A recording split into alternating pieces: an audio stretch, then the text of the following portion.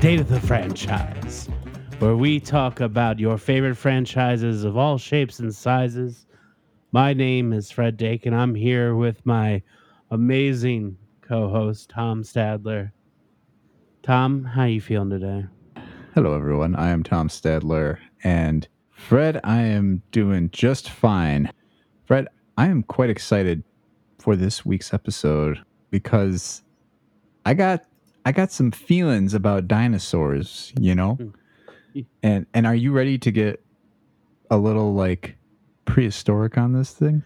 I'm definitely ready to talk about some dinosaurs. And there's no better person to talk about this with.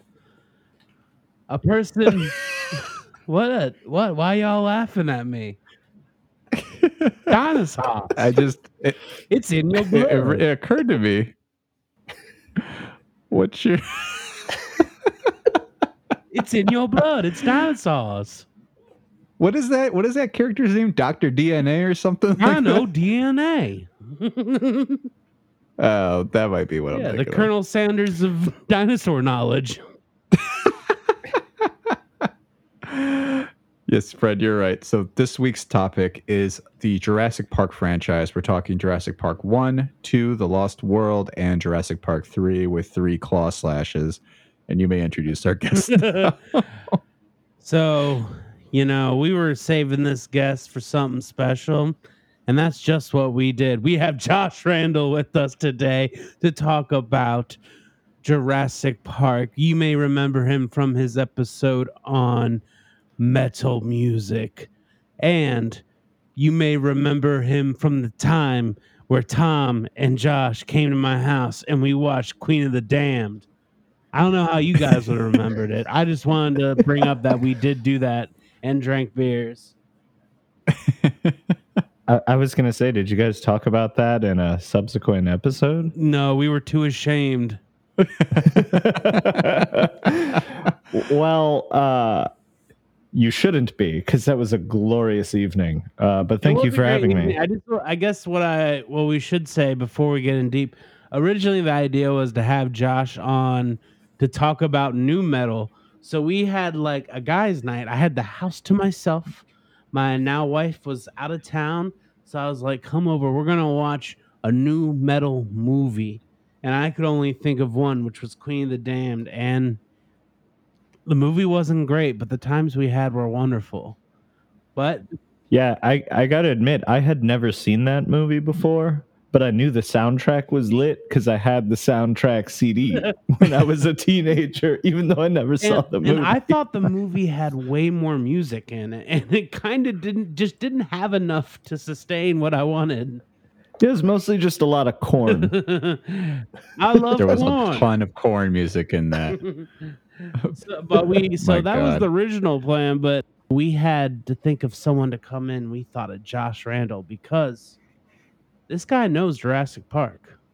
I know my dinosaurs. Yeah, Josh, want to tell us a little bit about your experience? Well, maybe start from the top. Were you like a dinosaur kid? And then at what point did Jurassic Park come into your life? Dude, Jurassic Park made me a dinosaur kid. I believe the first time I watched it, I was far too young to be watching Jurassic Park. Mm-hmm. Because I'm pretty sure I was the ripe age of 4 years old when I first saw it. Oh my gosh. That's crazy. Were you like scared out of your wits when you were watching it? Absolutely. I'm assuming I was 4 years old. I mean, I wasn't exactly a really robust keeper of timelines at that age, but I remember watching that movie, not in the theater, but at my uncle's house in Florida when I was a little kid, before I had moved out of that town in Florida. And I just remember being absolutely terrified of the T-Rex, specifically the scenes with the T-Rex at night, and when the T-Rex is like chasing them in the Jeep after they rescue Malcolm from the wreckage, and craziness. But I was a kid that watched many movies before I should have when I was young. Like a lot of those creature features Jurassic Park, Jaws, etc. So did you have to like sneak around without your parents knowing and watch Jurassic Park, or were they like, we'll let you watch it? I think Jurassic Park was kind of spoiled because it was at my uncle's house and like everyone was watching it. And I guess nobody was really thinking at the time that like maybe we shouldn't have our, 4-year-old nephew watching this movie. Yeah. Which, to me is funny now because I'm an uncle of twin nieces and they are like 7 years old when they first watched Disney's The Little Mermaid, the animated classic. And they were scared of Ursula at age 7. And I was like, man, I was watching T-Rexes at age 4. And I'm surprised that they made such an impact. I thought you'd be kind of used to dinosaurs living down in Florida with all the gators. They're kind of like dinosaurs, right? Yeah. They are. They're quite prehistoric. Yeah. I think gators and crocs have really, really stood the test of time. I don't think they've evolved very much from how they were back then. Do you guys know that they would sell movies at Toys R Us? Yeah. And they would sell PG-13 movies, and that's how I got this movie, because I just convinced my grandmother to buy it because we were at Toys R Us. I was like, oh, it's dinosaur movie. It just had like the picture of it, like the logo. And I got busted because we were watching it. Was that on VHS? Yeah. Yeah, it was probably black sleeve with the logo in like kind of gold and red. Yeah, for sure. Like it didn't, it didn't look super intense, just had kind of the logo. And I remember being at home and it was just my grandmother and I watching it. She was on the phone, my mom, she was like, "What are you guys doing?" "Just watching a movie." "Oh, what movie?" "Jurassic Park, I think it's called." And it was, "What?" And I had it shut off. And I didn't finish it for another year. I was about like 4 or 5 too. So I saw the first like 10, 15 minutes of Jurassic Park and then had to wait a whole year to finish it. Yeah. I specifically remember I was thinking I was about maybe 6 or 7 when I saw The Lost World, the second one. And I have a distinct first viewing memory of that. So like with JP1, I remember seeing that at my uncle's house, which was probably on VHS. And I just did a date check. So that movie came out in 93 and I was born in 89. So I would have been 4 if I saw it in 93, which is what I was thinking.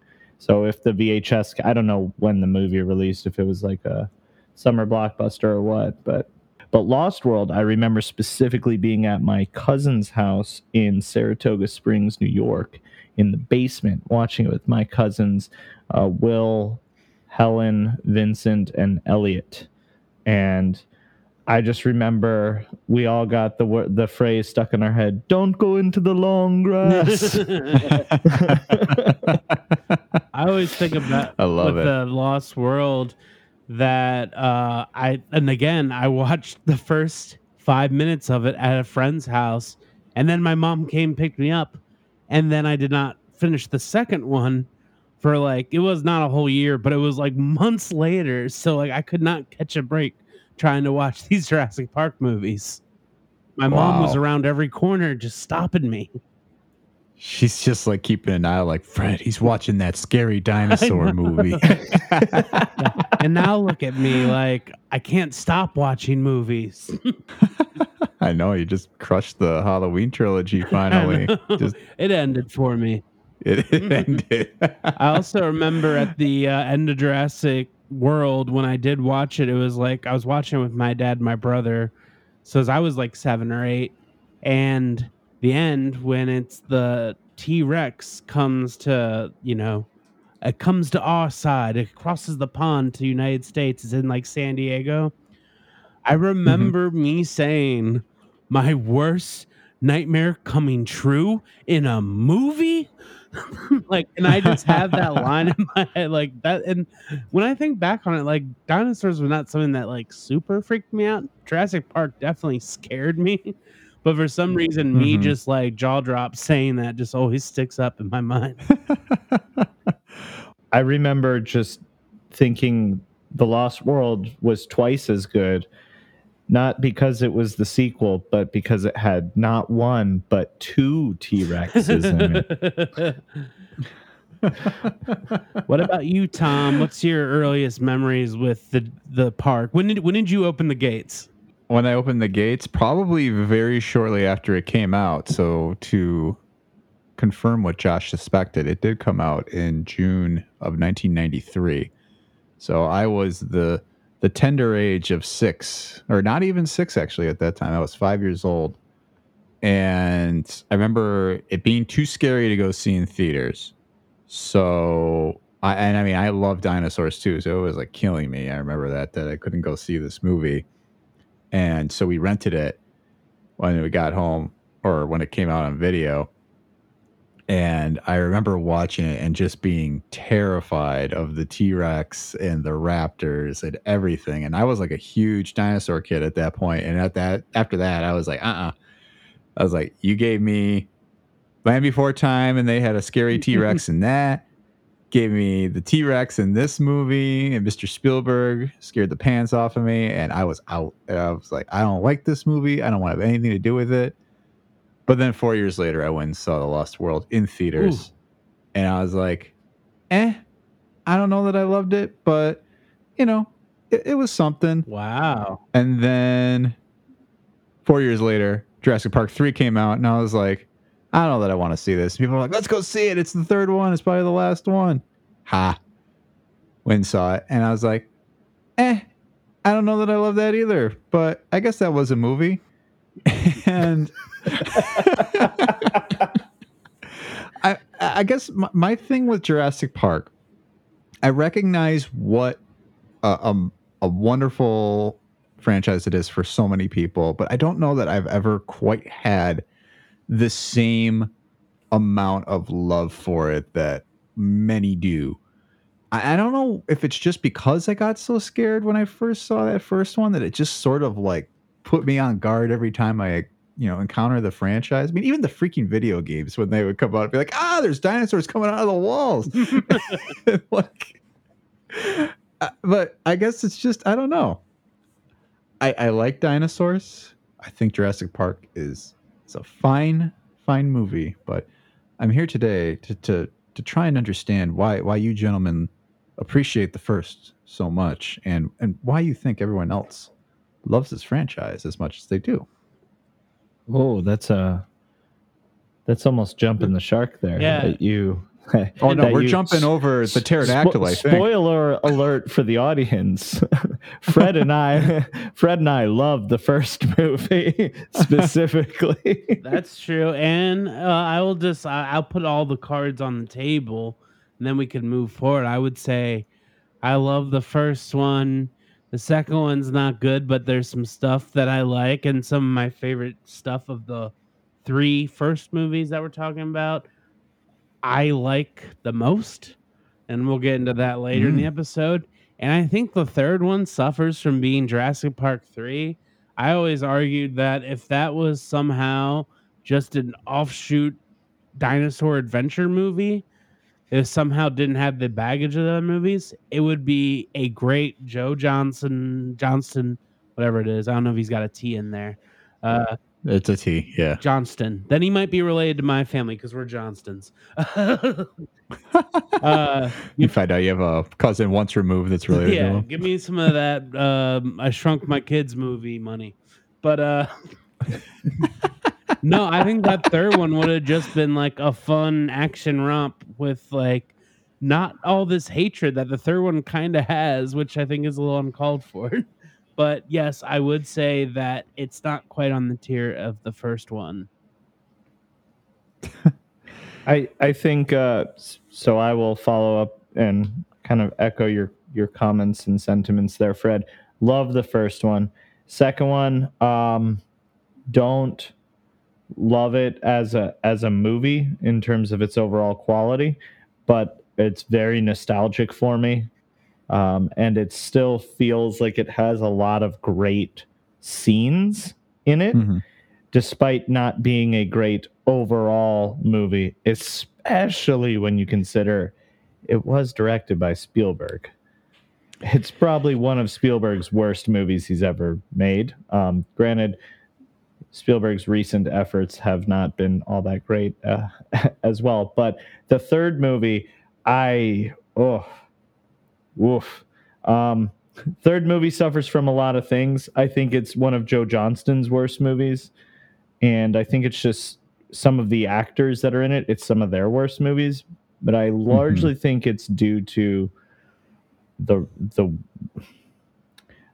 script in the third movie, to be honest. I don't think the plot itself is terrible, but when you consider that it is the third romp in Jurassic Park, and you consider that the character of Alan Grant is now like going back and getting tricked onto the island, like that makes sense. Like the first like act of it is good, minus a couple wonky scenes, which we can get into later. But the characters are so unlikable. Like there's not a single likable character in that movie, at least not to me.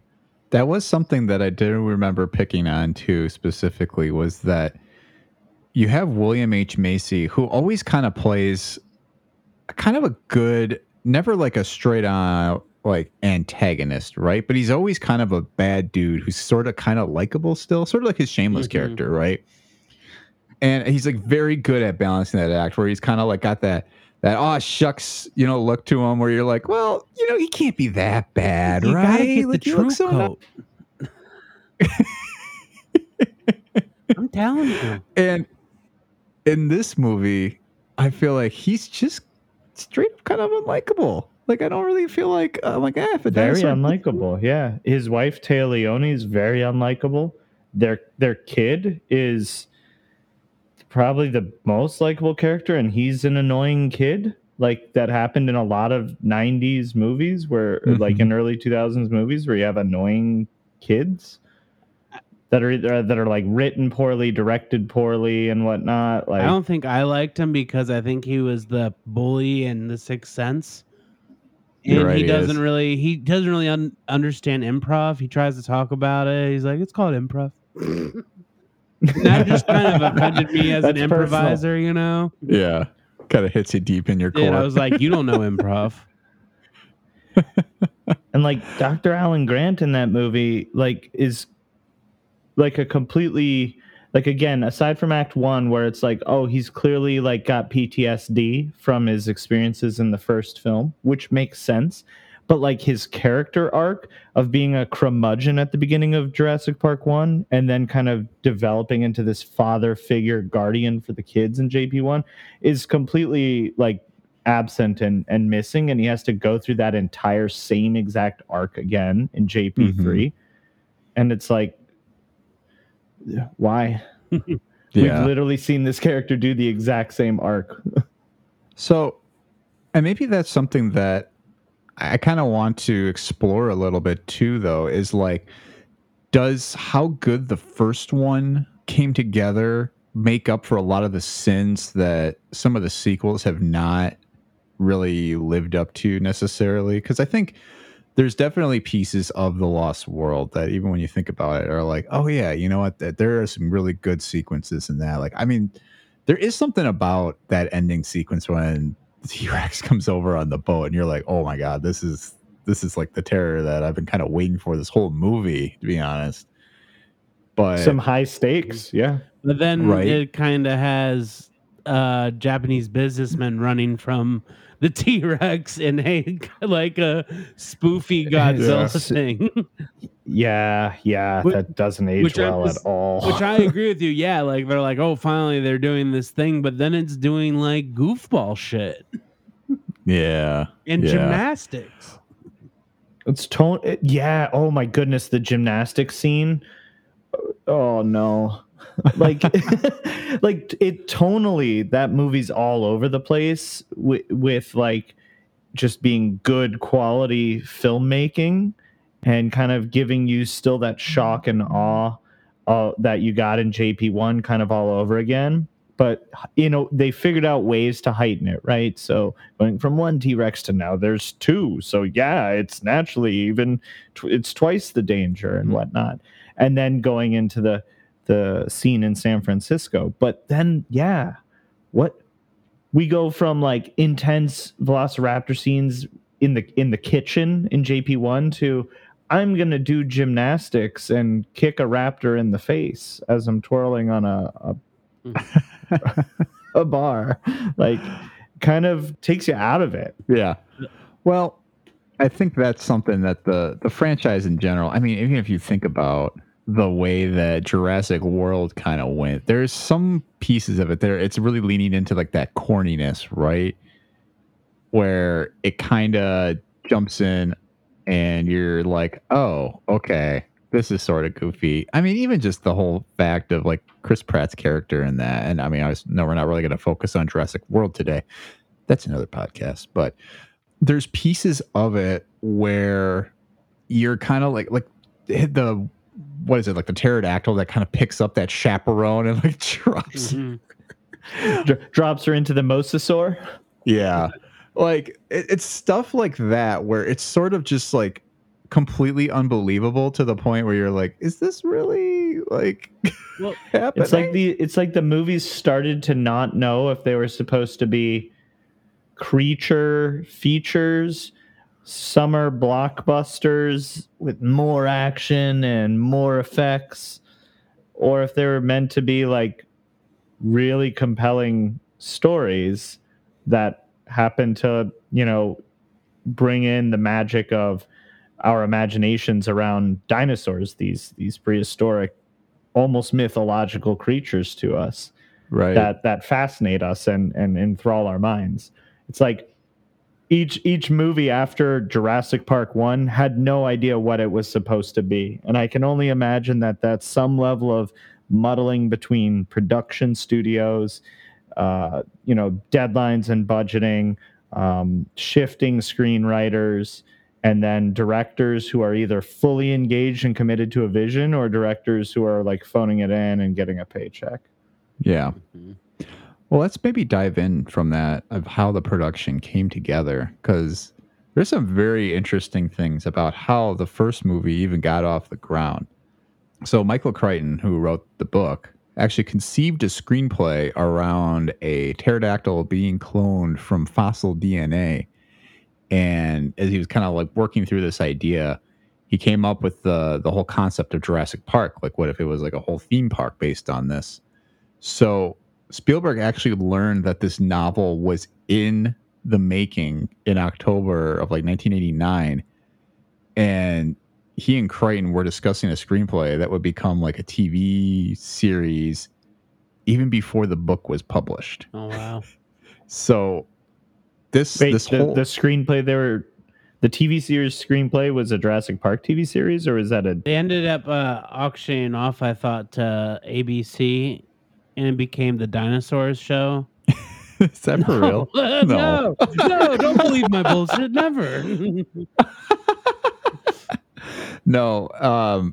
So I think what it was is they were talking TV because they were working on a screenplay that ended up becoming the series ER, the George Clooney TV series. Oh. And they were talking about Jurassic Park, and he's like, no, this is a movie. So Crichton put up a non-negotiable fee for like a substantial percentage of the total gross that the movie would make. And then all these people bid for the rights. Warner Brothers was in, Tim Burton, Columbia TriStar, Richard Donner, 20th Century Fox, Joe Dante. Like, everybody wanted a piece of this action. And finally, like, Universal was the one that won the bid to adapt the novel into a screenplay.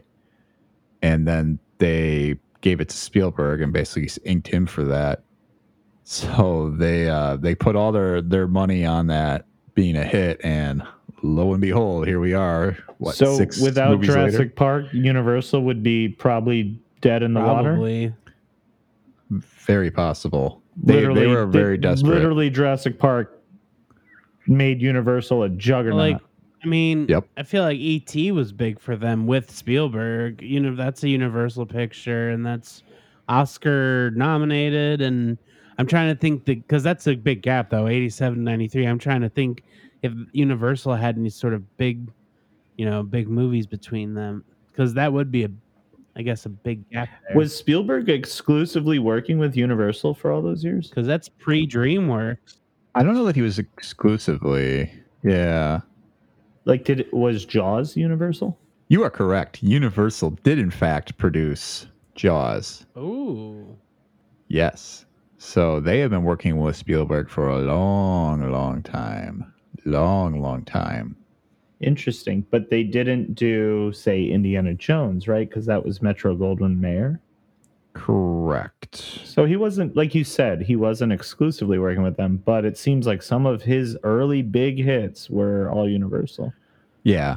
So I think they would try and partner with him when they could, because they would do a lot of co-productions. Like they did co-produce Back to the Future, also The Land Before Time with Lucasfilm. Oh, so Littlefoot and Petrie and Sarah.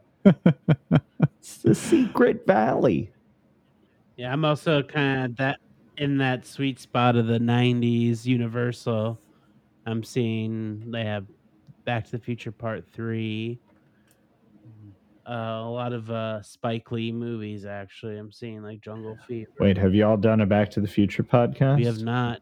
No, we have not yet. Got to put One that day. on the docket. You got 3 movies to talk about there.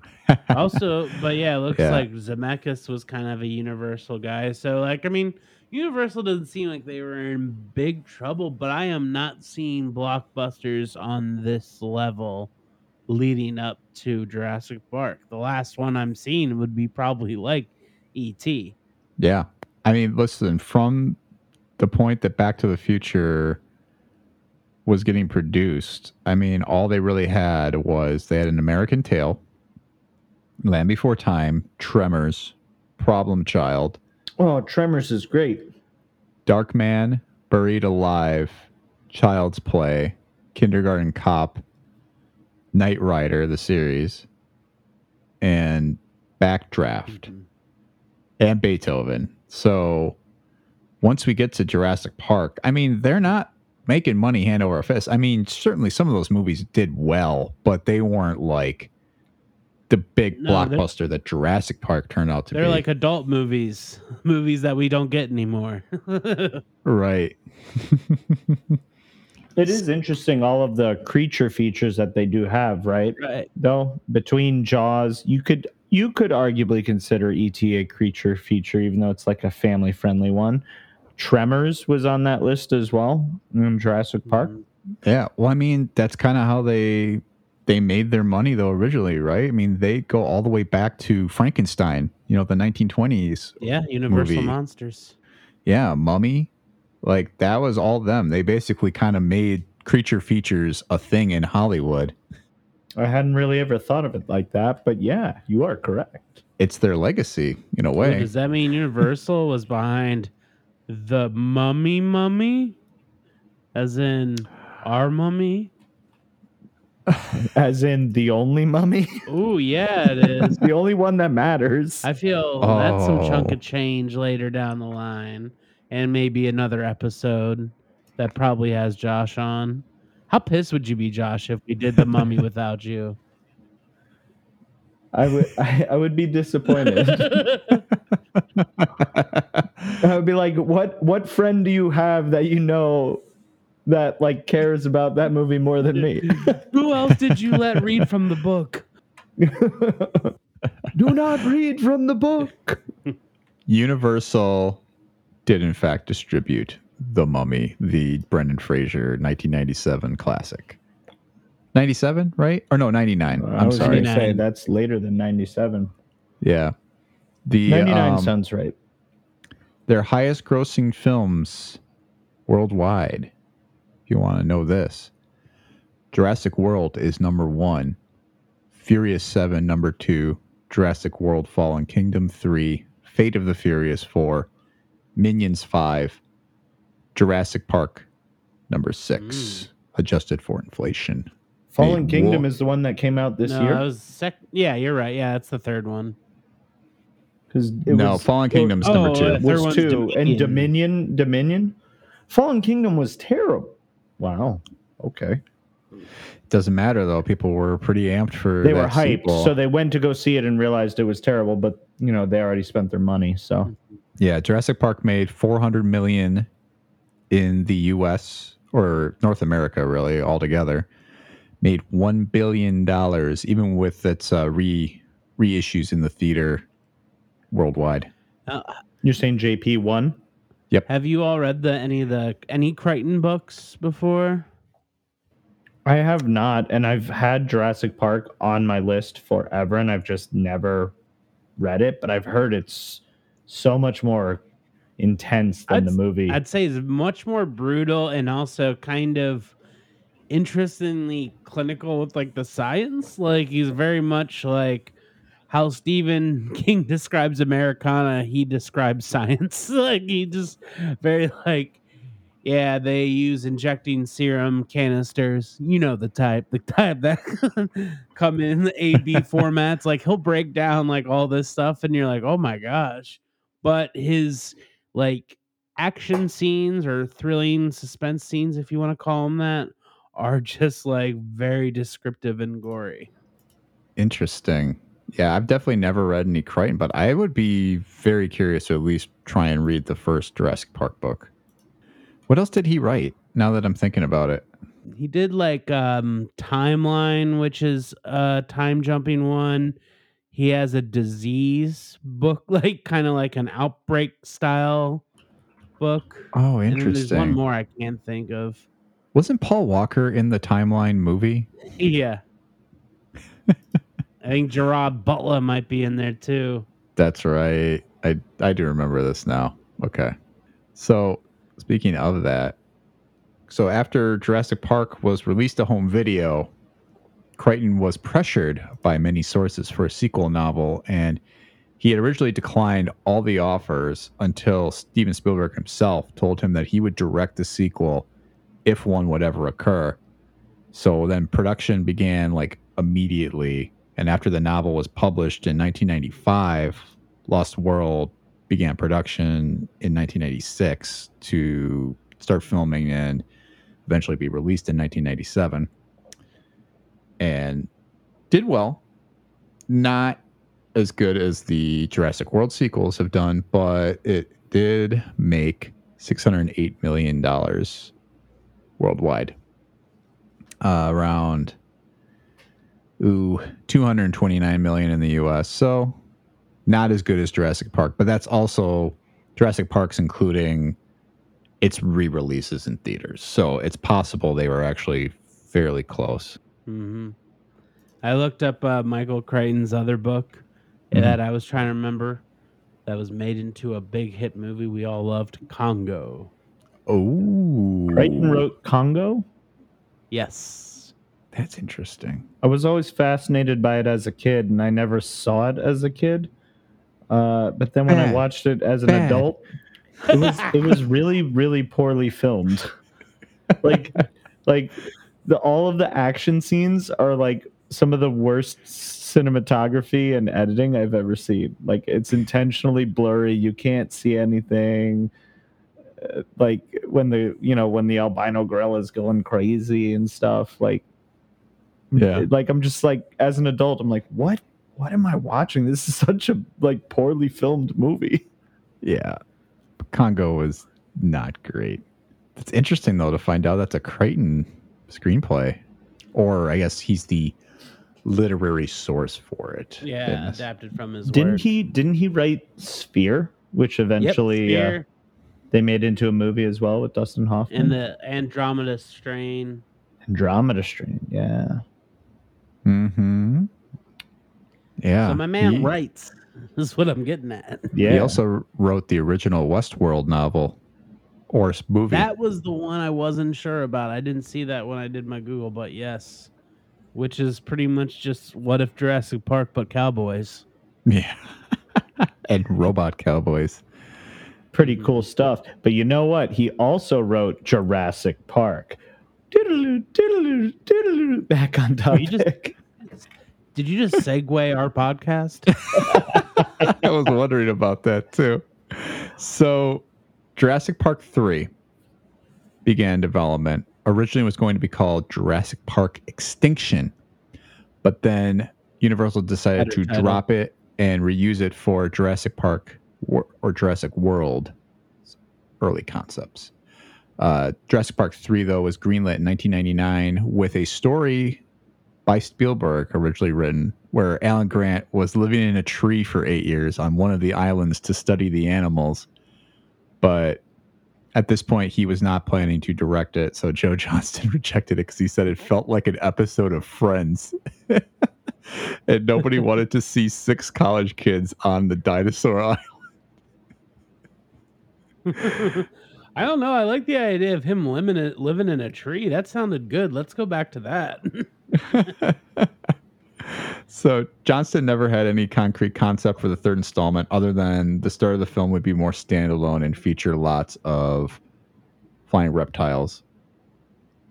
And we got that. We got the whole pterodactyl nest in that. There are But- some things in the about like some of the dinos in JP3 look fantastic, and then others look awful. I feel like it's very hit and miss with that. Like, obviously, you had those like the evolved look of the raptors and whatnot, which was kind of controversial at the time.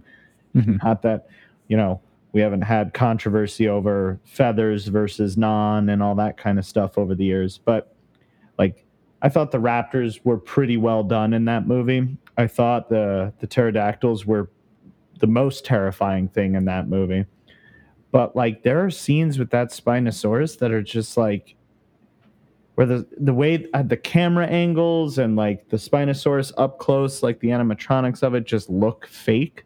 Looks like B tier creature feature, like animatronics work and stuff like that, which it's such a detractor from like how good the effects were in the first two of like the main, like of the T-Rexes by comparison. And it's definitely one thing that does show up, I think, when you do see the movie is it's a lot of inconsistencies all around, which is interesting though too, because Alexander Payne was one of the writers on that movie. And On 3? yeah, fresh off of Election, which is fantastic. And then after Jurassic Park 3 happened, dude goes, I'm going to brush that one off, go make About Schmidt or write Sideways. Very crazy. And then The Descendants, obviously, which was also Don't a big forget movie. Downsizing. I'm not. He also did I Now Pronounce You Chuck and Larry, which is sort of embarrassing. Wait, Alexander Payne directed that? Just wrote it. Oh, but still, gross. Like, I know. I just don't get that one. He's like, it's like any other writer though, right? You just sort of find them doing like some odd projects over the times that they're like, why are they even involved with this? Can I say something very on topic but off topic? I'm paying attention, but I did tell Tom in the background I have Lost World on. And I happened to glance up once. And I saw a car during the dinosaur in San Diego Park crash into a movie store. In the movie store, there's movie posters. And I did do a quick rewind. There's Schwarzenegger as King Lear in a movie. Robin Williams in Jack and the Beanstalks. Not Jack, the Francis Ford Coppola weird body horror movie. And then Tom Hanks in Johnny Tsunami, and it's just Tom Hanks' face superimposed on a surfer surfing towards the screen. I like that you described Jack as a body horror movie. It is. It's a body horror movie with Bill Cosby in it. Yeah. Just It kind of feels just icky in that regard, but I don't know. This is why I'm kind of skeptical about Megalopolis. It's either going to be just like a complete triumph, or it just feels like it's going to be really not good. Yeah, Coppola's a guy who I'm like, he should have at least one more good movie, but I don't think he's going to. Yeah.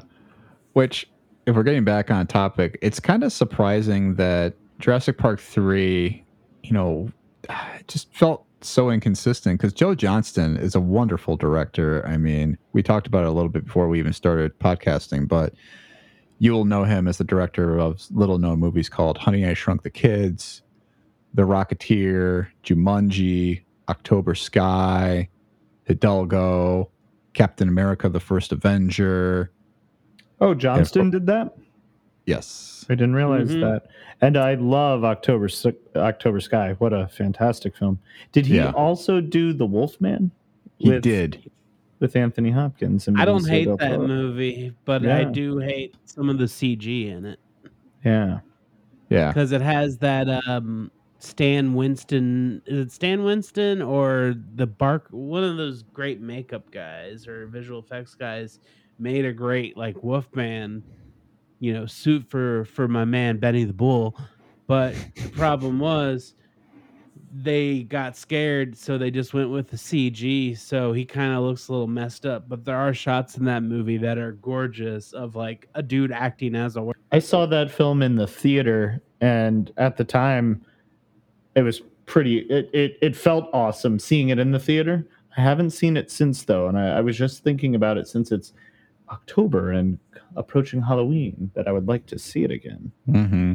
Yeah, I think there's stuff in it, but yeah, I think it gets kind of like anytime there's CG werewolf, it just looks like a garbage movie, and it just sucks because Joe Johnson is a dude who is kind of the master at uh effects that don't require computers. Like Honey, I Shrunk the Kids is probably like a great test run for movies like Lord of the Rings, where they're using forced perspective and playing with what you're seeing on the screen. And it just stinks that like the movie's got a bunch of like CG goo on it. Yeah, right. So getting back though to I guess the trilogy as a whole, and maybe even talking a little bit about the first movie, now that we've kind of gone through how all the movies came together. I mean, obviously after them came 3 more movies. We talked about it, Jurassic World, Fallen Kingdom, that sequel, and then Dominion. But focusing on the first 3, what was it about this franchise that you guys felt made it such a big smash success? Like, why did it resonate with so many people? And you can even speak from your personal experience too, of like, you know what, this was the moment I knew that this was a big deal. I think the special effects hold up very, very well over time. Mm-hmm. Even to this day, people will still talk about how the effects in JP1 still like look fantastic. And so it's probably at the time was such a massive leap forward in groundbreaking, realistic visual effects for these prehistoric creatures that, we have only fossils of that existed on our planet billions of years ago. And the concept that, we could occupy the same living space with them was kind of really, really exciting. And to be captured in such a realistic looking way to where it was, if you were a kid, like I was, Fred and I were like 4 years old, you were like 6 or 7, first time watching Jurassic Park 1, you believed that it was real and that it was possible. So that captures the imaginations of kids. And then for adults, it was probably just mind blowing how realistic the effects looked at the time. I think you take that, which draws people in, but then you actually had a really, really beautifully crafted screenplay with characters that people could empathize with and care about, and their journey through that, through the park and all of the events in the first one enables repeat viewings and empathy with all of the characters. Right. So a fun fact about that too, Stan Winston was the one who did the animatronics for the dinosaurs. So the dinosaurs only had 15 minutes of screen time in the entire movie, if you can believe that. And of that 15 minutes, 9 minutes was animatronics, 6 minutes was CGI. Yeah, and it was like early CGI, but they were really smart in how they, leveraged it in terms of framing the shots and the lighting, to where the most memorable CGI scenes are the ones that are. I mean, there's a few where it's the raptors in the kitchen and whatnot, and a lot of it is they didn't focus the camera directly on the CGI dinosaurs for long periods of time to reveal the deficiencies in the CGI quality at the time. So they used a lot of things like reflections off of like the all of the kitchen ovens and things like that. They used for the nighttime scenes with the T-Rex. You have nighttime lighting. You've got rain. You've got lightning and whatnot, and all of that kind of helps mask deficiencies in CGI shots as well. So they're just really, really well crafted, to where people didn't believe that it was even CGI, because CGI in 1993 was terrible. So, granted, this was probably the best application of it ever at the time. But like when you think of CGI in that era, think of James Cameron's films like T2 with the T1000 and the liquid metal kind of stuff. And like that was groundbreaking at the time, but that doesn't necessarily look real. Whereas the CGI dinos at Jurassic Park 1 still look real, the way they framed the shots for them. Yeah, I just want to give like the shout out to like the visual effects properly, because I definitely messed up. Stan Winston, as you said, was kind of like the stop motion guy who was working with the effects, and then the makeup guy, Joe Johnson, the Wolfman, Rick Baker is the guy who I was thinking of, who's known for the makeup, who did like the Planet of the Apes makeup and the last, the Tim Burton one, which not a good movie but great makeup. Yeah. Even remember from like that documentary about the Jurassic Park making that, Stan Winston was making the stop motion, and then the CG guys were making the kind of computer drawing where they had a T-Rex just kind of walking on a loop. And at one point they weren't going to use the CGI. They just kind of shut it down. And they had all the big execs coming in to talk about the movie, and the CGI guy, what he did was he set up a big screen and he played his loop of the T-Rex walking in CG. So when they came in for their meeting, everyone was looking at it like, oh, what's this? What's this? And then they're like, this is the technology we need to do. So then he mocked up like a new version of it with like kind of the light effects, like you were talking about, how they had the rain, the nighttime, and added those layers. And yeah, I know, like that's like Stan Winston has that quote that when he saw that footage, that's when he knew he was extinct in the visual effects realm. But I was waiting for I'll that one. I knew disclose when you'd I have it, close out. Fred. But I think they were originally planning to do for the shots that they couldn't do with animatronics. They were originally planning to use like stop motion claymation, right. and because they didn't think that the CGI computer visuals would be able to stand up to what was needed. And there was that shot that you're talking about that they showed, and they said, wow, we could do this, and this will look a million times better than stop motion claymation. Mm-hmm. Yeah. I mean, could you imagine if it was basically Jurassic Park 1 was Gumby? Oh my goodness. Well, like it'd be more like Jurassic Park was like Ed 209. Well, yeah, or like think about like the moving statues in Beetlejuice, or like right. Yeah, I guess like I agree. I don't think the movie would be what it is today if it was that technology, but I definitely have such a soft spot for that technology. Whenever anyone talks about it, I'm like, hey, shut up. That looks super cool. Well, it like defined the 80s, right? I mean, it like Right. was this love for that 1940s, 50s stop motion claymation that had pretty much kind of run its course, in some ways, and then it just kind of came back with a fury. But yeah, CGI was just the next step. and it's just incredible. And I think one thing we kind of underestimate too is, Spielberg, having had gone through the whole experience of making Jaws and dealing with an animatronic that also didn't look great by many stretches of the imagination. It had a slew of mechanical problems, that he was so well equipped coming into this movie, kind of knowing the tricks of like how to make a very menacing monster look intimidating without necessarily needing to see it straight on and it being like in front of the camera at all times, But yet, in those 15 minutes that we do see the dinosaurs, I mean, they do, as you guys said, look amazing. Well, I do think, we talked about the visual effects aspect, but I think what makes the first one special is kind of what Josh said, where, yeah, you had the visual effects, but then having the script and characters, that's what makes it, you know, that's what puts it above the other movies, because as the movies go on, the characters just get shittier. Like, one is just like a murderer's row of great characters that, if I pick a character, you can tell me all about who they are and what they do.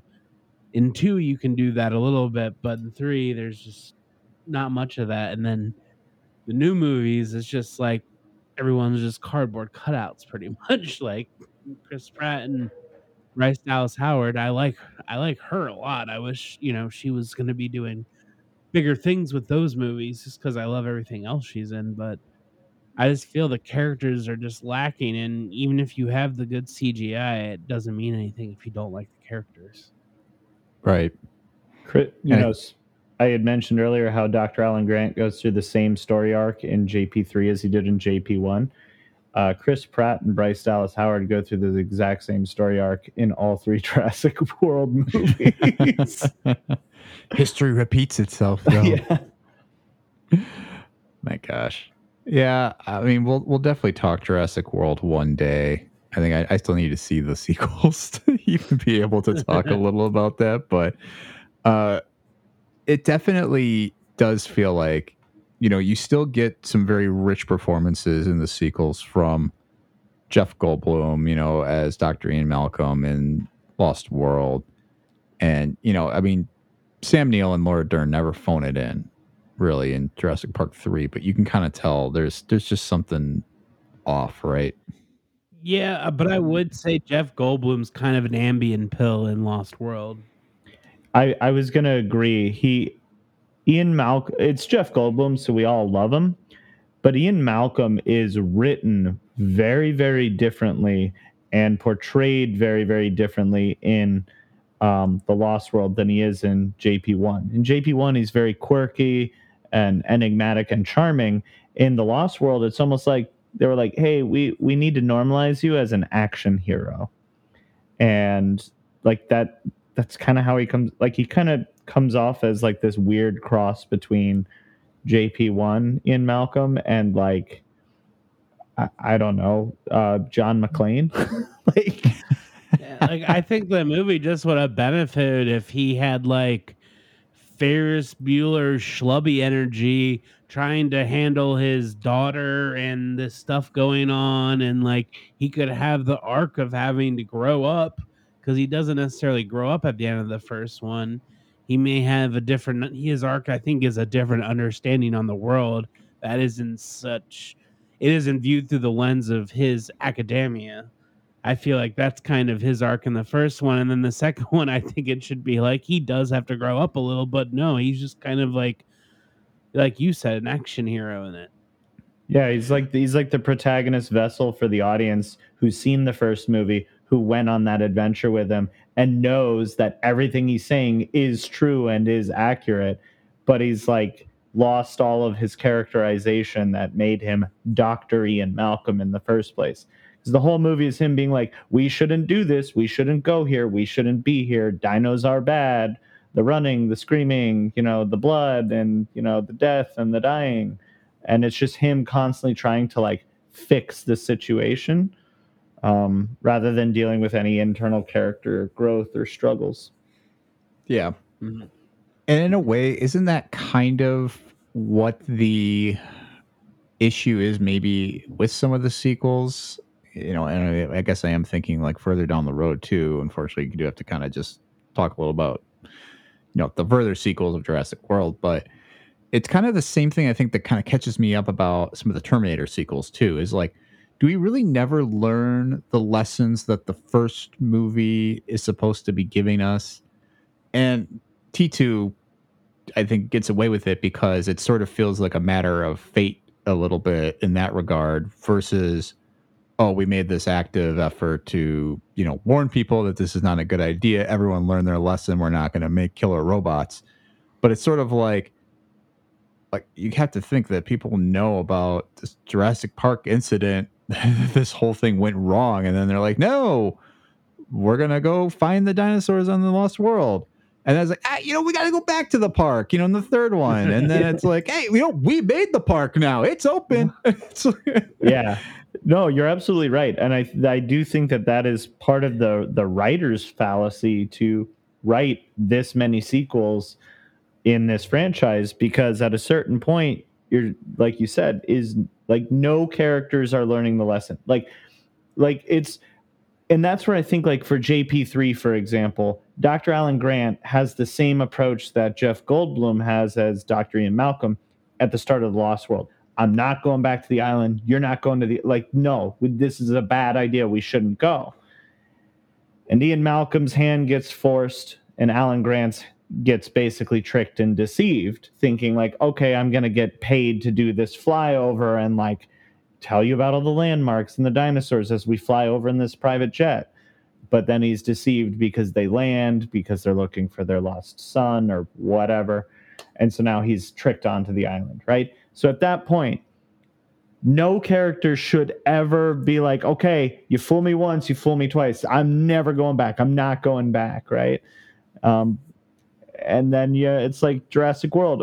20, 30 years later, we made the park and everything's fine. And like, that's the pretenses of Jurassic World, is that over time, technology evolved. And so they were able to make the park, and it was able to be successful for a few years. So humans thought they were in control of things. Mm-hmm. And then it goes out of control. But then again, you have the same problem is now in Jurassic World Dominion and in Fallen Kingdom. Like in Dominion, people go back. It's like nobody's learning. Nobody's learning, like, this is ridiculous. And then in Fallen Kingdom, it's just, well, it's chaos at that point. It's exactly what Ian Malcolm, foresaw. It's not just one T-Rex in San Francisco. It's dinos all over the world. And now it's like normalized or something. It's craziness. Like, I feel like there is room to have a franchise around a Jurassic Park, but I think I'm just piggyback what you're saying is they kind of just rehash the same themes and ideas every time. And the thing that makes Jurassic World, I'm talking a little about Jurassic World, is that the best part about that movie was the Disney parkification of the Jurassic World. And that's what it should have focused more on and hit more for themes, is the excess, I'm spending $5,000 more than you are on your ticket, so I'm getting this, and what that means, what experiences you're getting, because I think there's kind of almost this elite tier, like TIER kind of thing that's going on in that movie that I'm like, that's interesting. Working your dinosaur action into that somehow. And then you can look at the later sequels like, oh, you want to talk about dinosaurs in the military? Let's make a movie about militarism.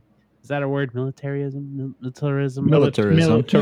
Yeah. Militarism. Let's make a movie about that through the lens of having dinosaurs and stuff. But no, it's just kind of more the exact same ideas every time. Mm-hmm. Yeah, no, I totally agree with you there, Fred. I wonder if, with Jurassic World being a Universal film, if it's too self-reflective of focusing on the excess and the luxuries and the hierarchy and tier aspects of guests at the park and all that kind of stuff. Because just like Disney, Universal runs theme parks as well. So I'm wondering if like there's a little bit of that, or if just and they didn't want to give themselves a bad image in that way, or if they just never even thought of it in their writers' rooms. Right? I guess the movie I want is a movie nobody wants. I want like the margin call, a bunch of execs in the room debating like the cost of bringing the people out of the park, like and the PR around it. Like I just want that movie. All boardrooms. Well, that actually kind of gets into something that I wanted to even kind of dive into with our coulda, woulda, shoulda is what do different sequels or what do different arcs look like potentially? I mean, what would you or could you change about this franchise to make it, a pretty solid one through and through? I would say like less of a focus on it being the sequels being summer blockbuster films that have to have more dinosaurs and bigger set pieces and things like that, and getting back to like actual grounded, like relationship based character Sure. motivated plots, as opposed to just movies that are centered around dino set pieces.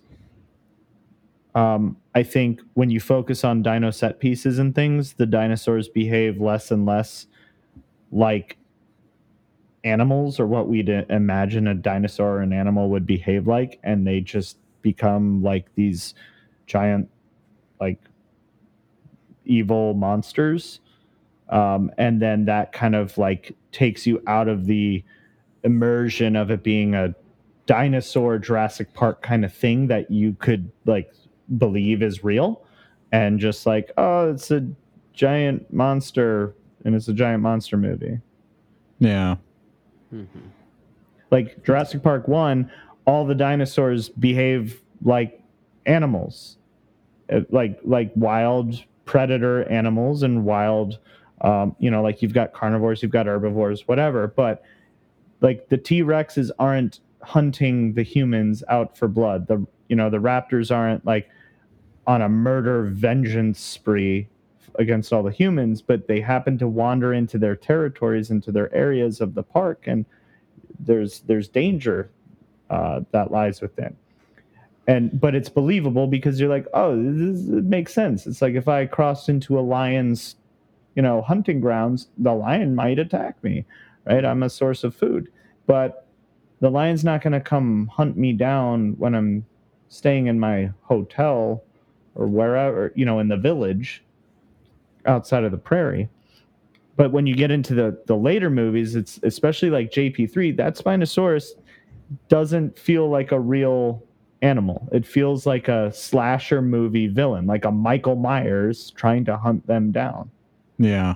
Mm-hmm. Yeah, and I think that's some to harness is that the dinosaurs are chaotic energy, and you have to use. I feel like kind of what I was saying earlier. You have to use ideas and story things to propel a story that aren't just dinosaurs coming after you.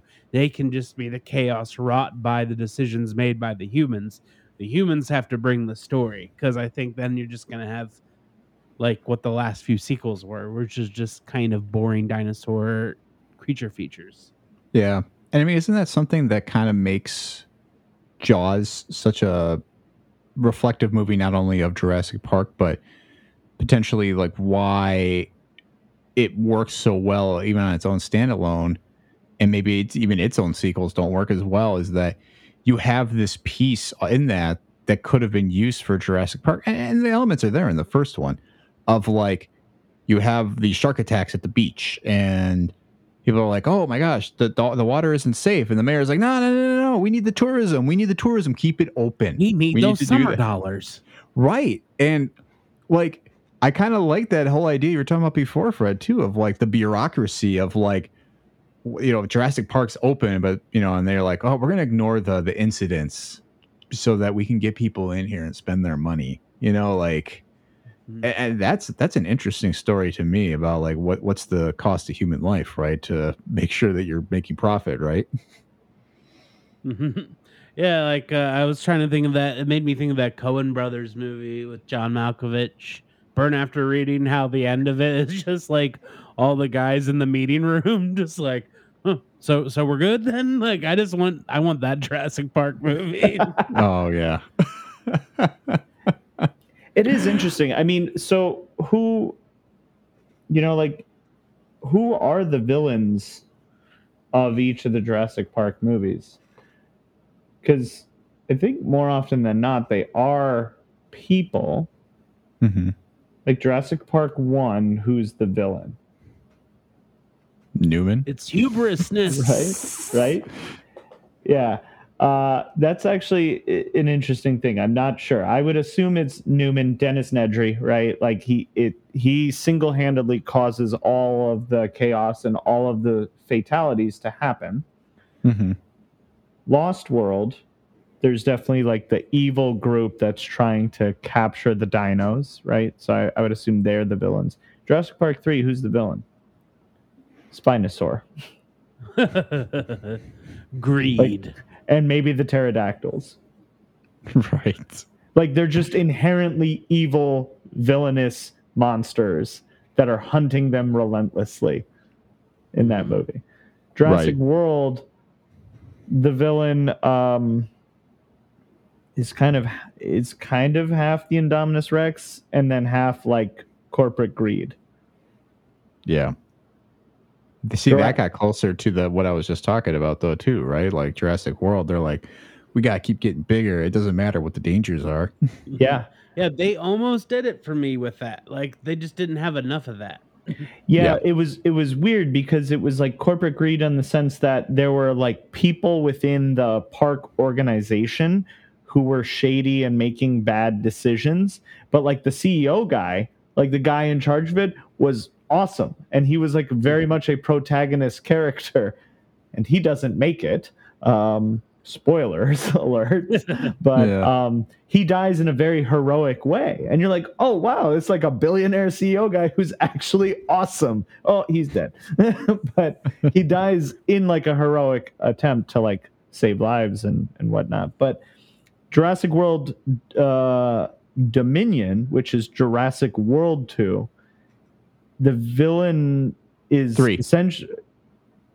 Sorry, what? Oh, Fallen Kingdom. Sorry, Jurassic World 2, whichever one that is. Fallen Kingdom? Yes. Sorry. So good these Jurassic World 2 and 3 are. I can't keep the names straight. It's like the new Planet of the Apes movies. I don't know which one comes first. The villain are bad people again, because I don't know if you've seen the movie or not. Tom, I think you said you haven't seen it. It revolves around, hey, we went back to the Jurassic World Island to go capture the dinos, just like in the Lost World, but we're going to black market auction them. And it's very much like bad people at the crux of that. And there's greed and whatnot involved, but it's like really weird.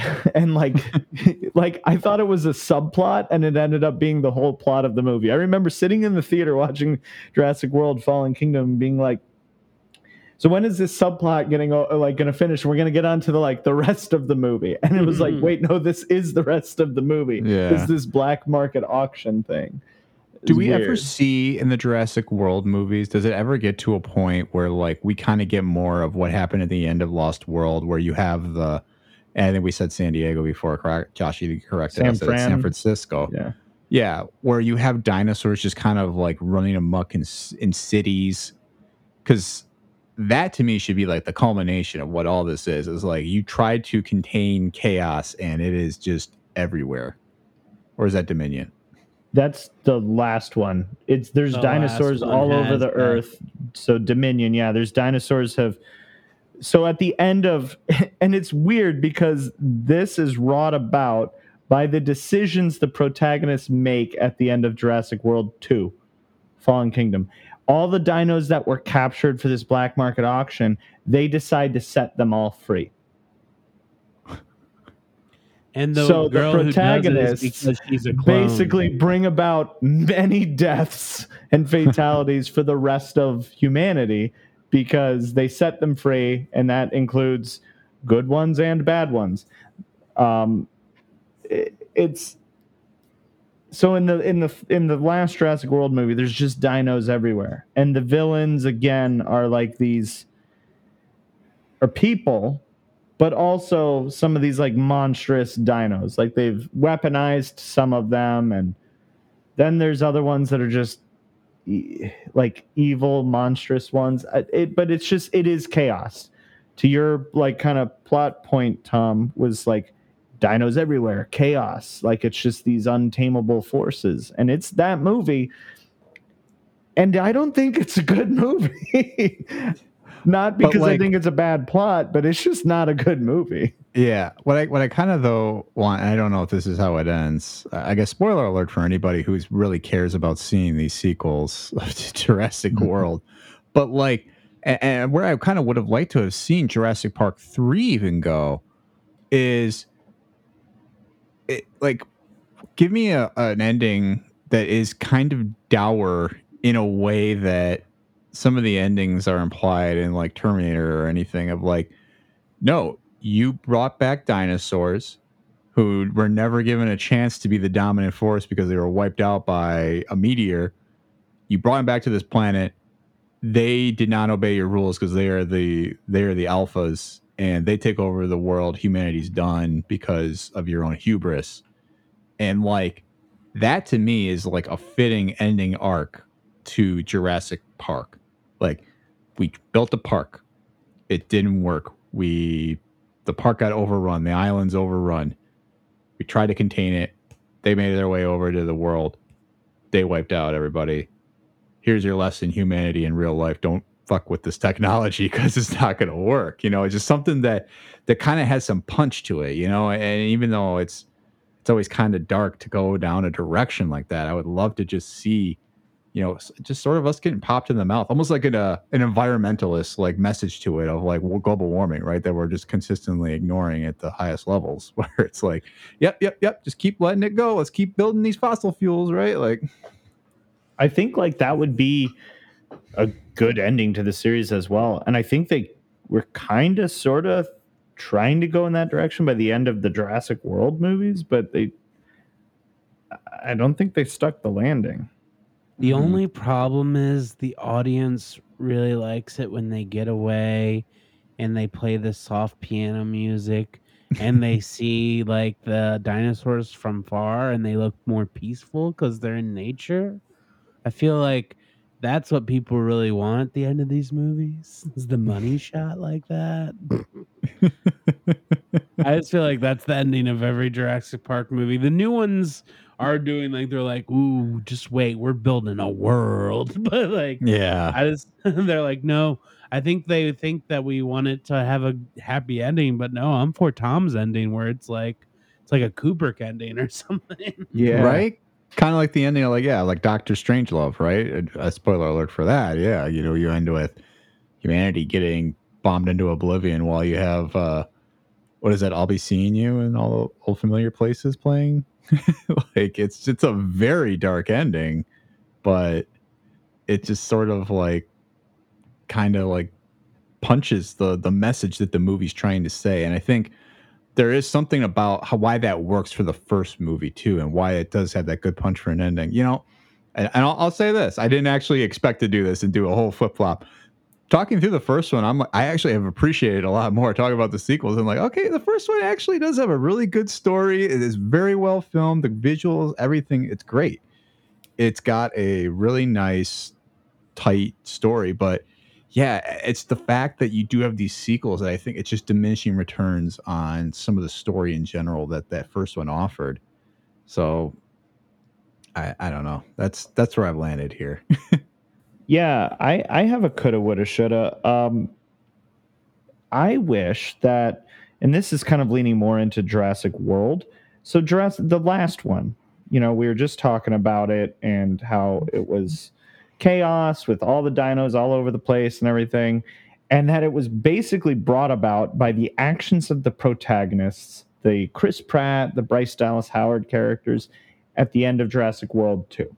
And in Jurassic World 3, they bring back Sam Neill, Laura Dern, and Jeff Goldblum, not just as cameos, but as like major roles in the film. And spoiler alert, it felt like every single one of them had plot armor, and it was just a nostalgic cash grab. And they all kind of sync up with Chris Pratt and Bryce Dallas Howard's characters. And it's like, now we've got everybody in the franchise, all the protagonists together, trying to deal with dinos and stuff. And it just, like, I feel like it's a missed opportunity to have there be stakes felt if, like, any of the characters were ever felt like they were at risk of actually maybe not surviving. And two, for them to not all just magically be supportive of one another's actions and motives and goals, because I have a feeling that, you know, the animal activist side of Chris Pratt and Bryce Dallas Howard's characters to, like, let all the dinos go free and then cause chaos on the earth would be very much against what, like, Dr. Alan Grant and Dr. Ian Malcolm and Ellie Sadler would be, like, supportive of.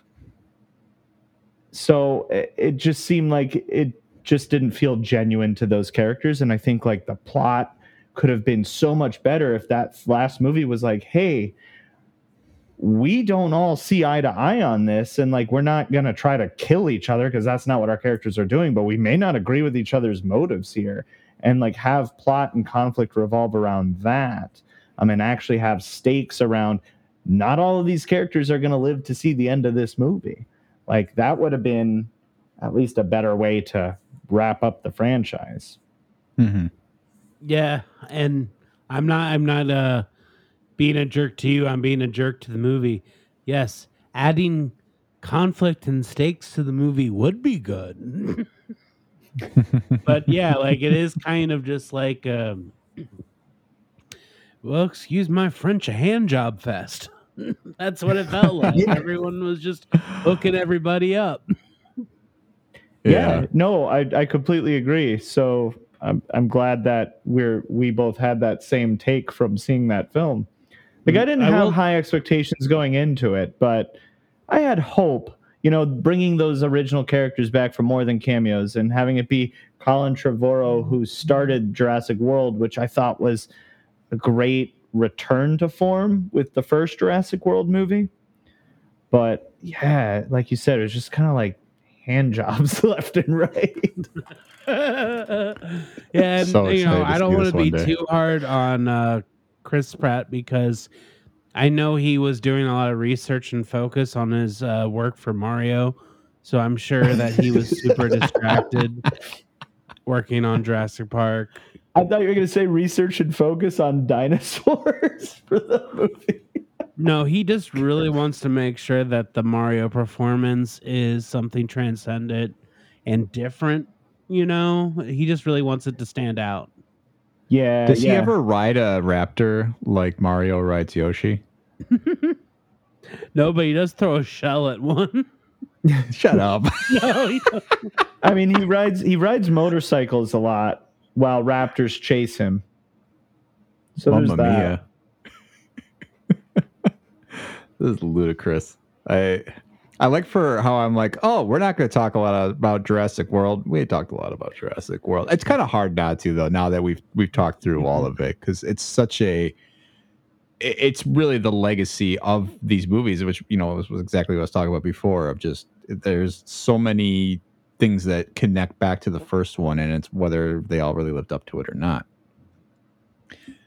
But that being said, speaking about some of the good moments from it, what I wanted to ask you gentlemen here for our power rankings this week is to provide your top 3 most memorable scenes from the first 3 movies, please. We'll limit it to Jurassic Park through Jurassic Park 3.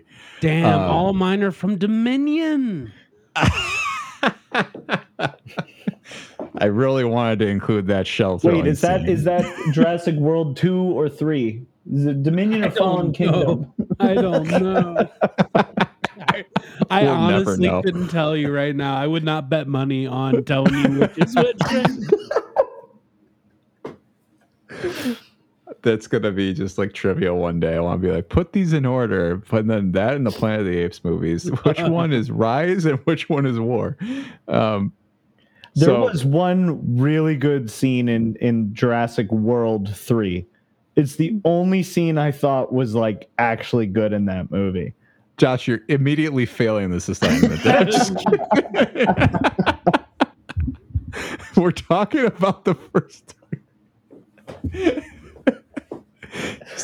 Save it for off the Okay. All right. But please, Josh, lead us in with your top 3 memorable scenes from the Jurassic Park franchise. Okay.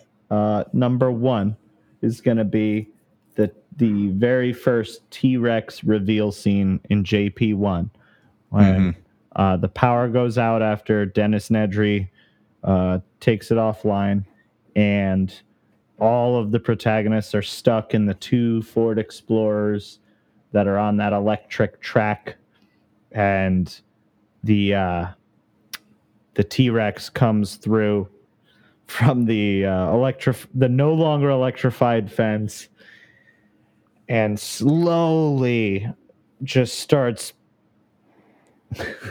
basically prancing around the Ford Explorers, and like the kids are panicking, the mirrors are fogging up because it's like a hurricane monsoon out there. That whole scene is it's so well done. I mean, even to the like, I just every part about it, it was just etched in my brain. Like when the T-Rex comes down and like drops its head to like adjacent to the window of the Ford Explorer, and the girl's got the flashlight, and like she shines it on its eye, and its pupils dilate like in response to the flash. Like just everything about it. Oh, so good, so good. So that would be one for sure. Plus, that also features the lawyer getting eaten off the toilet in the straw hut, which is also awesome. The blood-sucking lawyer. So that scene for sure, just easily without a doubt. Number 2, the raptors in the kitchen scene is pretty awesome. Just again, very, very, very cool. And for me, number 3 is gonna have to be the dual T-Rex scene in Lost World with Goldblum and the guy who's up in the canopy tower, and then he goes in the Mercedes SUV, and then Richard he gets Schiff. eaten. Yeah, that guy. And like the giant weird like motorhome thing that they got going off the side of the cliff. Like that whole scene is pretty memorable as well for me. I would say even more than the San Fran scene, just because it felt more pure and a little less like popcorny. Yeah, I think that that scene's kind of definitely looked over because Lost World just doesn't have the cachet as the first one. But yeah, when that thing goes over the SUV vehicle or whatever, I think that's up there with some of the stuff in the first one. Yeah, like he has to do like the tow cable thing to like hold the big motorhome thing from like going fully off the cliff, and he's in that Mercedes SUV and he's trying to do it, and then the T-Rexes come and like basically tear apart the car and like eat him out of it and whatnot. Craziness. Good picks by you, Fred. Well, I'll do a little bit of echoing. I'll say number 1 for me is always going to be the Raptor kitchen scene. I actually remember having nightmares that were just me in that kitchen, and that was like one of the few times in my life where a movie really like was getting into my nightmare, and it's just so tense. The reflection in the oven or whatever when it runs at them, and it's just like the reflection in the aluminum or whatever. I'll pick some other stuff just because, like, I'll probably just end up echoing everything Josh said. I really think the Mr. DNA scene where they're in the little ride and it's just like DNA. Dino DNA. I think that is probably history's best info dump of exposition in a movie ever. It's like interesting, and I remember being 4 or 5 watching this movie and understanding on some level how the dinosaurs were made. It is like a very ridiculously Yeah, it is ridiculously like identical to what you would actually see in like a museum exhibit about dinosaurs. Right. It's so well done and it's easy to look over because it's just, them explaining how they did it, but it's kind of ingenious how it's made, shot, and just the whole thing where they're like in the pre-ride. It's like when I used to go to Hershey Park, you had to go on the ride where you were in the thing that moves, but just showed you how they made the chocolate. And it's just like a Yeah. video like, yeah, look at them. They're pouring the kisses now. Like like that's what it feels like. So for my last thing, I wanted to do a little something special. I don't do a lot of Ooh. preparation for these episodes, but I prepared this. I really hope I don't lose connection. For my last favorite moment, I just wanted to do a line reading. If It's kind of like a mini monologue for you guys, Yes. if that is fine. Is it from JP3? Yes. No, it's not. Here I go. We get in my zone. Peter, if you want me to run your little camping trip, there are two conditions. First, I'm in charge, and when I'm not around, Dieter is. All you need to do is sign the checks, tell us that we're doing a good job, and open your case of scotch when we've had a good day. Second condition, my fee. You can keep it. All I want in exchange for my services is the right to hunt down one of the Tyrannosauruses, a male, a buck, only. How and why are my business. Now, if you don't like either of those two conditions, you're on your own. So go ahead, set up base camp right here, or in the swamp, or in the middle of the T-Rex nest, for all I care. But I have been on too many safaris with rich dentists to listen to any more suicidal ideas. That was very well done. Awesome. That was by Rolling Tempo is my favorite Jurassic Park character in all these he movies. is pretty awesome. Pete Postlethwaite, He's a my guy. great Yeah. the late Pete Postlethwaite. He was that character was such a good spiritual successor to the kind of game warden safari character in the first movie who didn't make it, the guy who famously said clever girl, Right. Oh, way yeah. to steal my first scene. Oh no. But yeah, that was a great reenactment, Fred. That was amazing. That It is was wonderful. probably like my favorite part of all the Jurassic Park movies, where he just like he moves the little screen and just comes at dude with his demands, and he just wants to hunt a Tyrannosaurus Rex, and he doesn't want anybody to know why. Oh, that was wonderful. It was spot on too, exactly as I remember.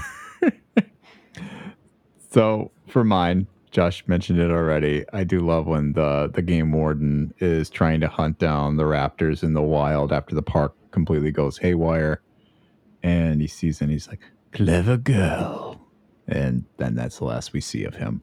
It's game recognized game. Game number 2. That guy's name is Muldoon, by the way. Muldoon, that's right. Played by Bob Peck. Number 2, I mean, it's got to be when Wayne Knight is trying to get out of the park and he drops the canister and then he sees the raptor with the frills and it shoots him in the eyes. And I just remember being so terrified when that thing just like just wild. Good old Dennis Nedry. Yeah. You didn't say the magic word. Wait, damn it, man. I'm tired of this hack of bullshit. Hold on to your butts. Oh, man. So good. Sam Jackson, totally we overlooked the fact that he's even in that. Yep. But a great role. Probably first Sam Jackson performance I've ever like seen and like really acknowledged. I'm trying to think. Yeah, I think you might be right. I mean, Probably what Sam Jackson movies am I watching when I'm 4 or 5? Right. Number 3 then for me is just the thrashing of the dinosaur or the T-Rex when it comes out of the boat at the end of Lost World. I just have this memory of watching it in class. So I saw it in the theater, and it had been a while since I saw it. And we were doing a whole unit on like you have to like offer some kind of like fictional piece of science, like, and you can show a scene or whatever from a movie. So I was in like a biology class, like in 8th grade or something like that, and somebody had chosen that scene from Jurassic Park: The Lost World, and I was just like, "Oh my gosh, this is intense!" And then just right as it's getting to like San Francisco, and I'm like, I don't know, it just stuck with me, and I just was so like in awe as that he's walking across.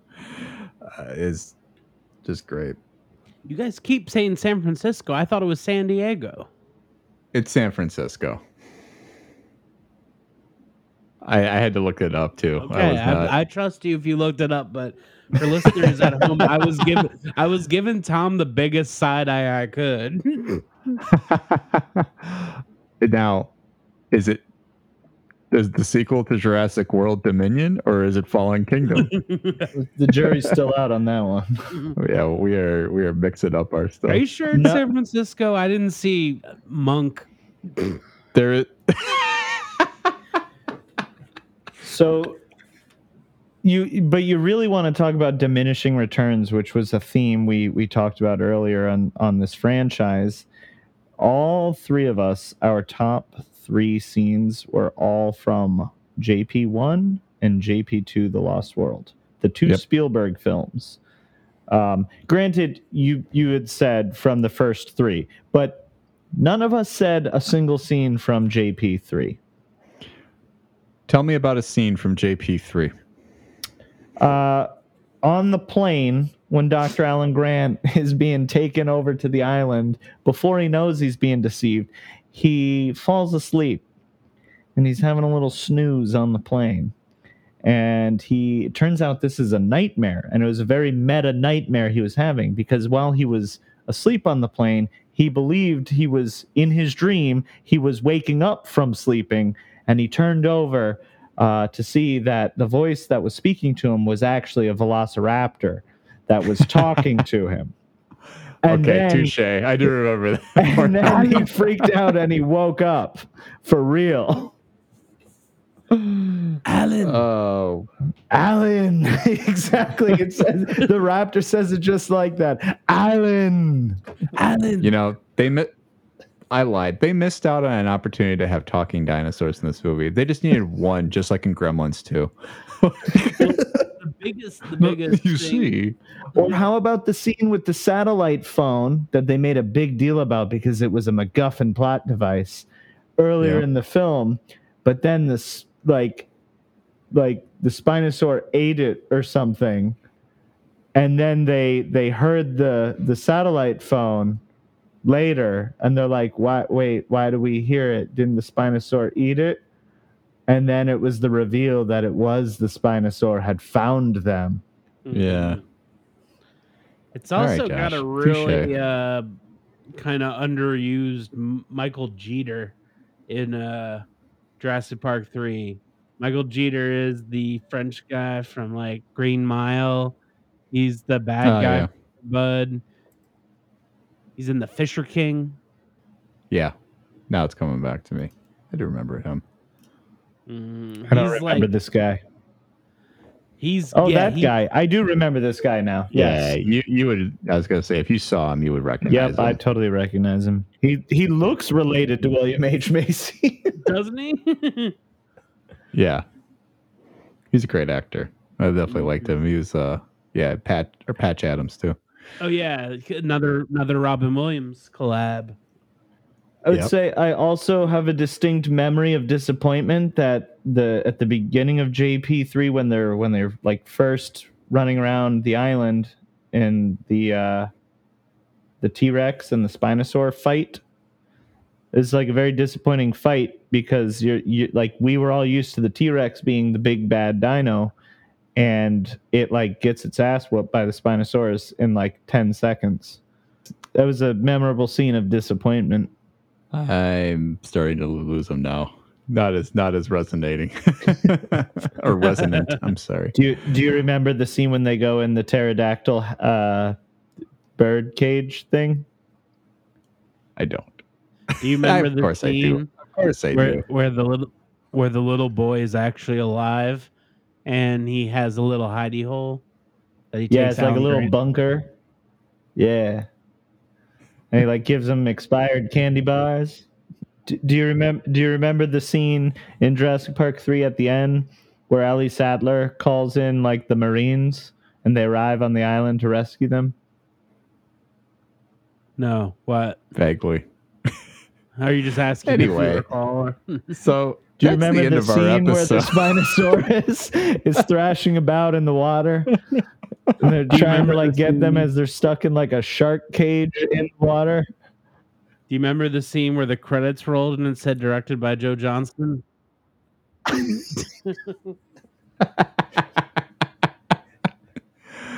So that brings us to the conclusion of our episode. We definitely appreciate you being here this week, Josh. But before you go, we would like to do our little plug segment and want to know if you have anything that you would like to plug for any upcoming things that you have or things that you have going on right now. Ooh. Most weekends at the Interchange Theater, which is a local improv sketch comedy theater. We actually also do kind of all forms of live theater, so full stage plays and things. But most weekends there are shows there, which are fantastic. Specifically for myself, I do have a show coming up at the end of the month at Comedy Sports in the Garage. It'll be Saturday, October 29th. It is a Halloween-themed double feature, a murder Ooh. mystery whodunit improvised show that I will be performing in. Can So you if you spoil like, who does it here?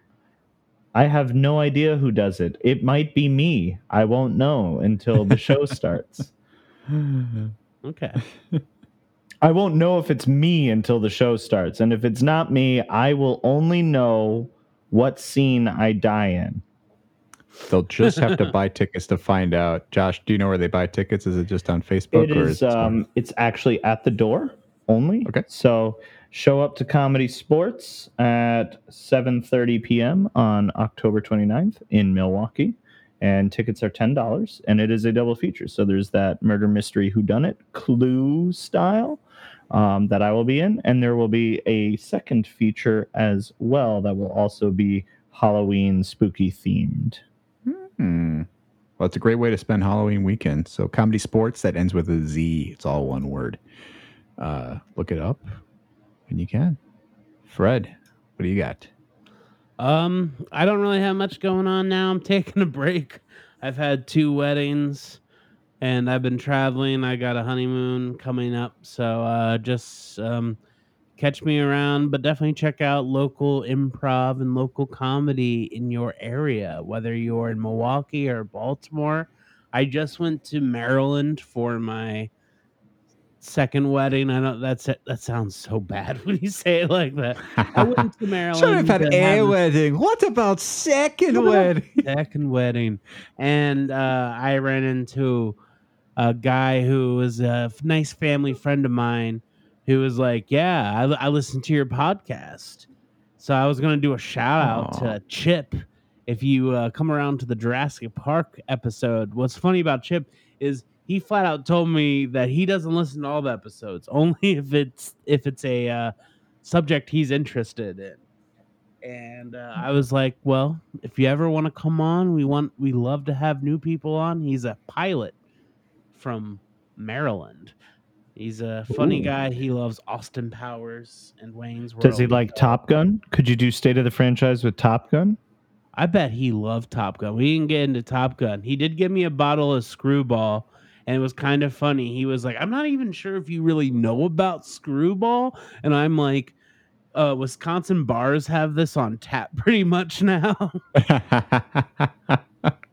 But yeah, I'm gonna shout out to Chip Route. That's gonna be my plug. I'm plugging Chip. Cool. It's funny. I was kind of freaking out for a second because I have an uncle who goes by the name Chip who lives in Virginia, so not far from Maryland. Nice. And he also was a pilot in the Navy. So I was wow. I'm like, this is not the same guy because my uncle's like in his 50s or 60s now. But, Maybe they're from the same block. they're a chip off the old block, what you said? Hey. It was pretty funny though. I had my best man there who also listens to our podcast, Steve. I'm going to give another shout out there. Steve Great. listens to our podcast, big fan. And I was at the wedding and I introduced Steve and Chip as, you guys might have a lot in common. And one thing that you have in common is you both are big fans of my podcast. And they ended up sitting together the rest of the night, so it worked out. That's so cool. I love it. Well, great. It's always great to shout out our listeners and our guests too. For this week, I'm going to do a special plug for a friend of the podcast, Jasmine Gonzalez. She is raising money for her family right now. Her dad and her dog, family dog, have gone through a tough time. So they're looking to raise some money to help some hospital bills that they're doing. The dog needs surgery. Her dad's recovering from an emergency incident. He's doing better now, but could definitely use your help. Look up GoFundMe.com/F as in Frank /cover Louise and Paloma's medical costs. We'll list a link in the episode or in our link tree. So please, consider donating to their cause. Really means a lot to us, and we're hoping to have Jasmine back on an episode again very soon. But that doesn't take away from our guest today, Josh Randall. Thank you so much for stepping in, Josh, and being an awesome guest this week. Really appreciate you being on the show. And stay tuned for next time. We'll be discussing, we'll be having our first annual Halloween special is really what we'll be doing. Yeah, I like the sound of that. And if you've been following the show for a while or listened to any episodes, you will know that Fred and I are quite big fans of the horror genre. So we're very excited to discuss a lot of things about Halloween. Not just the movies, but Halloween, the holiday. Yeah, and if you are a listener and that sounds really fun to you, I'd recommend hopping on your streaming services and checking out some of the Halloween fare, because I am definitely making it a point to watch as much of it as I can. I know Tom and I are both horror fans, but I think I get in there into the deep nitty gritty more than he does. So between the two of us, we're going to cover a lot of stuff, and I just think there's some good stuff out there, especially on Netflix. Mike Flanagan's got a new show. Hocus Pocus 2 apparently is watchable. I haven't seen it yet. That's something I'm going to go bug my wife right now. I'm going to poke her and be like, can we watch Hocus Pocus 2? Are you still awake? Yeah, it'll be good. If you have any movies that you've seen this year, any of the horror genre, Halloween themed that you want to shout out, or if you have any scary stories you want to tell us, honestly, or if you just love Halloween, tell us how much you love Halloween. Send us an email at stateofthefranchisepodcast@gmail.com and make sure to write and review us. We're available wherever you get your podcasts. You obviously found us on a podcast, so that service is perfectly fine to write us a review or send us a little rating. 5 stars is always great. And thanks again to Josh, and thank you all for listening, and we'll see you next time. Thank you.